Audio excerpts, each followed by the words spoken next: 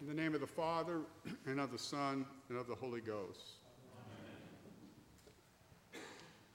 This is the night in which he was betrayed. Reading from Psalm 41, quote, "Yea, mine own familiar friend, in whom I trusted, which did eat of my bread, hath lifted up his heel against me. Mine own familiar trusted friend is the one who will betray me." King David prophesied it, and Jesus echoed him all along, saying that it would be one of his friends who would betray him into the hands of the people who wanted to kill him. One of his 12 followers, who had heard all his sermons and had seen all his miracles, one of his disciples. Judas received a payoff of 30 pieces of silver from the highest Jewish officials in exchange for a fairly simple and mundane piece of information. Where is he? They were afraid they would bring on the wrath of the crowd if they moved against Jesus in public. So they needed to know where he was likely to go so they could arrest him away from the spotlight. Jesus knew that he was in Jerusalem. Jesus liked to pray in a garden on the Mount of Olives. On Thursday evening, tonight, after the Passover supper, Jesus went as predicted to Gethsemane Garden, the garden with the olive press.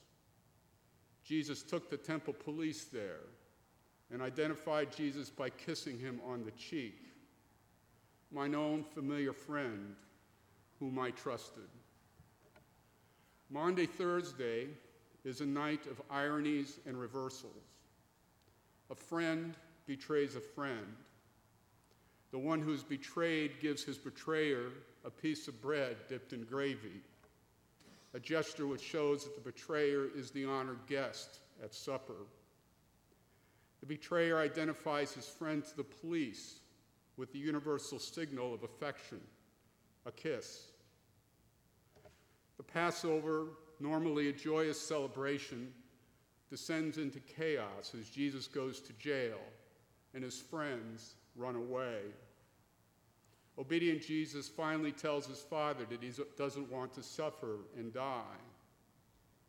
The disciple who professed the most love and loyalty sells Jesus out without a second thought. The inner circle of 3 disciples fall asleep at the very moment Jesus needs their support the most. It is in the midst of this stew of treachery and weakness that Jesus gives us the most powerful and objective evidence of his continuing presence among us and his abiding love for us. He says, quote, "This is my body, this is my blood. Whoso eateth my flesh and drinketh my blood hath eternal life, and I will raise him at the last day." Maundy Thursday confronts us with a final irony. We betray him and run away from him too. We succumb to weakness and temptation when we back away from Jesus and marginalize his presence in our life. And he still loves us anyway. He took the bread on the night in which he was betrayed. In the name of the Father, and of the Son, and of the Holy Ghost. Amen.